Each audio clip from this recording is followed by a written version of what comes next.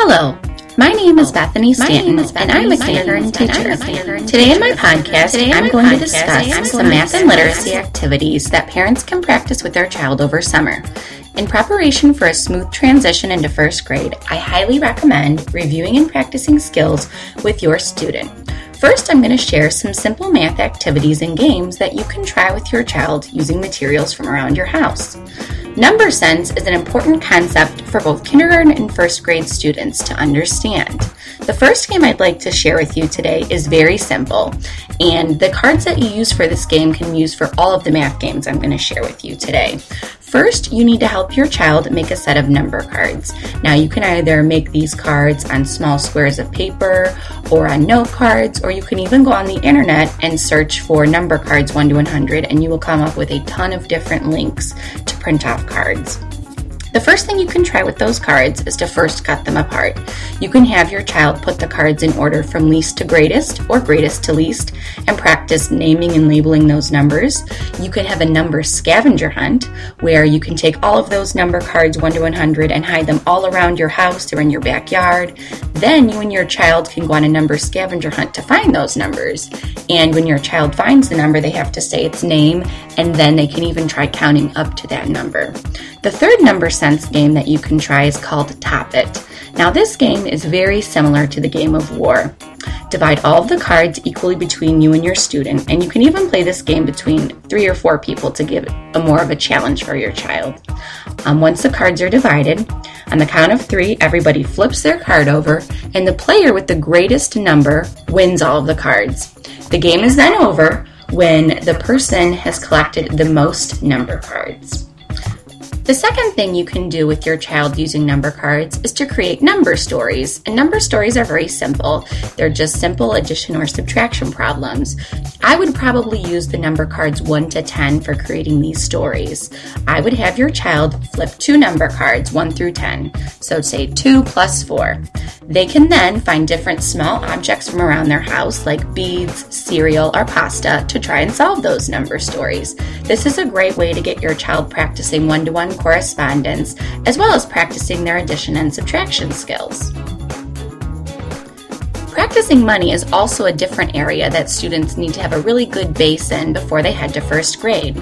You can have your child sort all the different coins in your wallet, in their piggy banks, and have them practicing identifying the names and values of pennies, nickels, and dimes. It's very important in kindergarten that the students at least know what the name of each coin is and how much each coin costs. Once your child feels comfortable, you can have them start practicing groups of those coins, and you can even play store.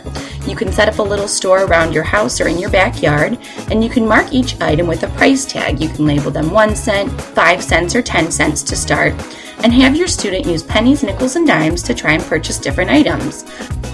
Once your child feels comfortable, then you can start helping them practice skip counting by 5s and 10s, and you can label items higher values and have them start counting different combinations of coins to purchase and use their coins to buy different things from the store. Now that I've discussed some math activities, I'm going to go over a few literacy activities that you can practice with your child during the summer. The very best advice that I can give to you is to read, read, read. Take advantage of the public libraries surrounding your community and get your child excited about reading. First grade is a huge year where children really start to take those beginning skills in reading and really start learning how to read bigger books, bigger words, and really putting all of their knowledge that they applied in kindergarten and putting it to use. While you're reading books with your child, you can definitely practice the kindergarten sight words, and you can have them point out different words and see if they can read words that they know.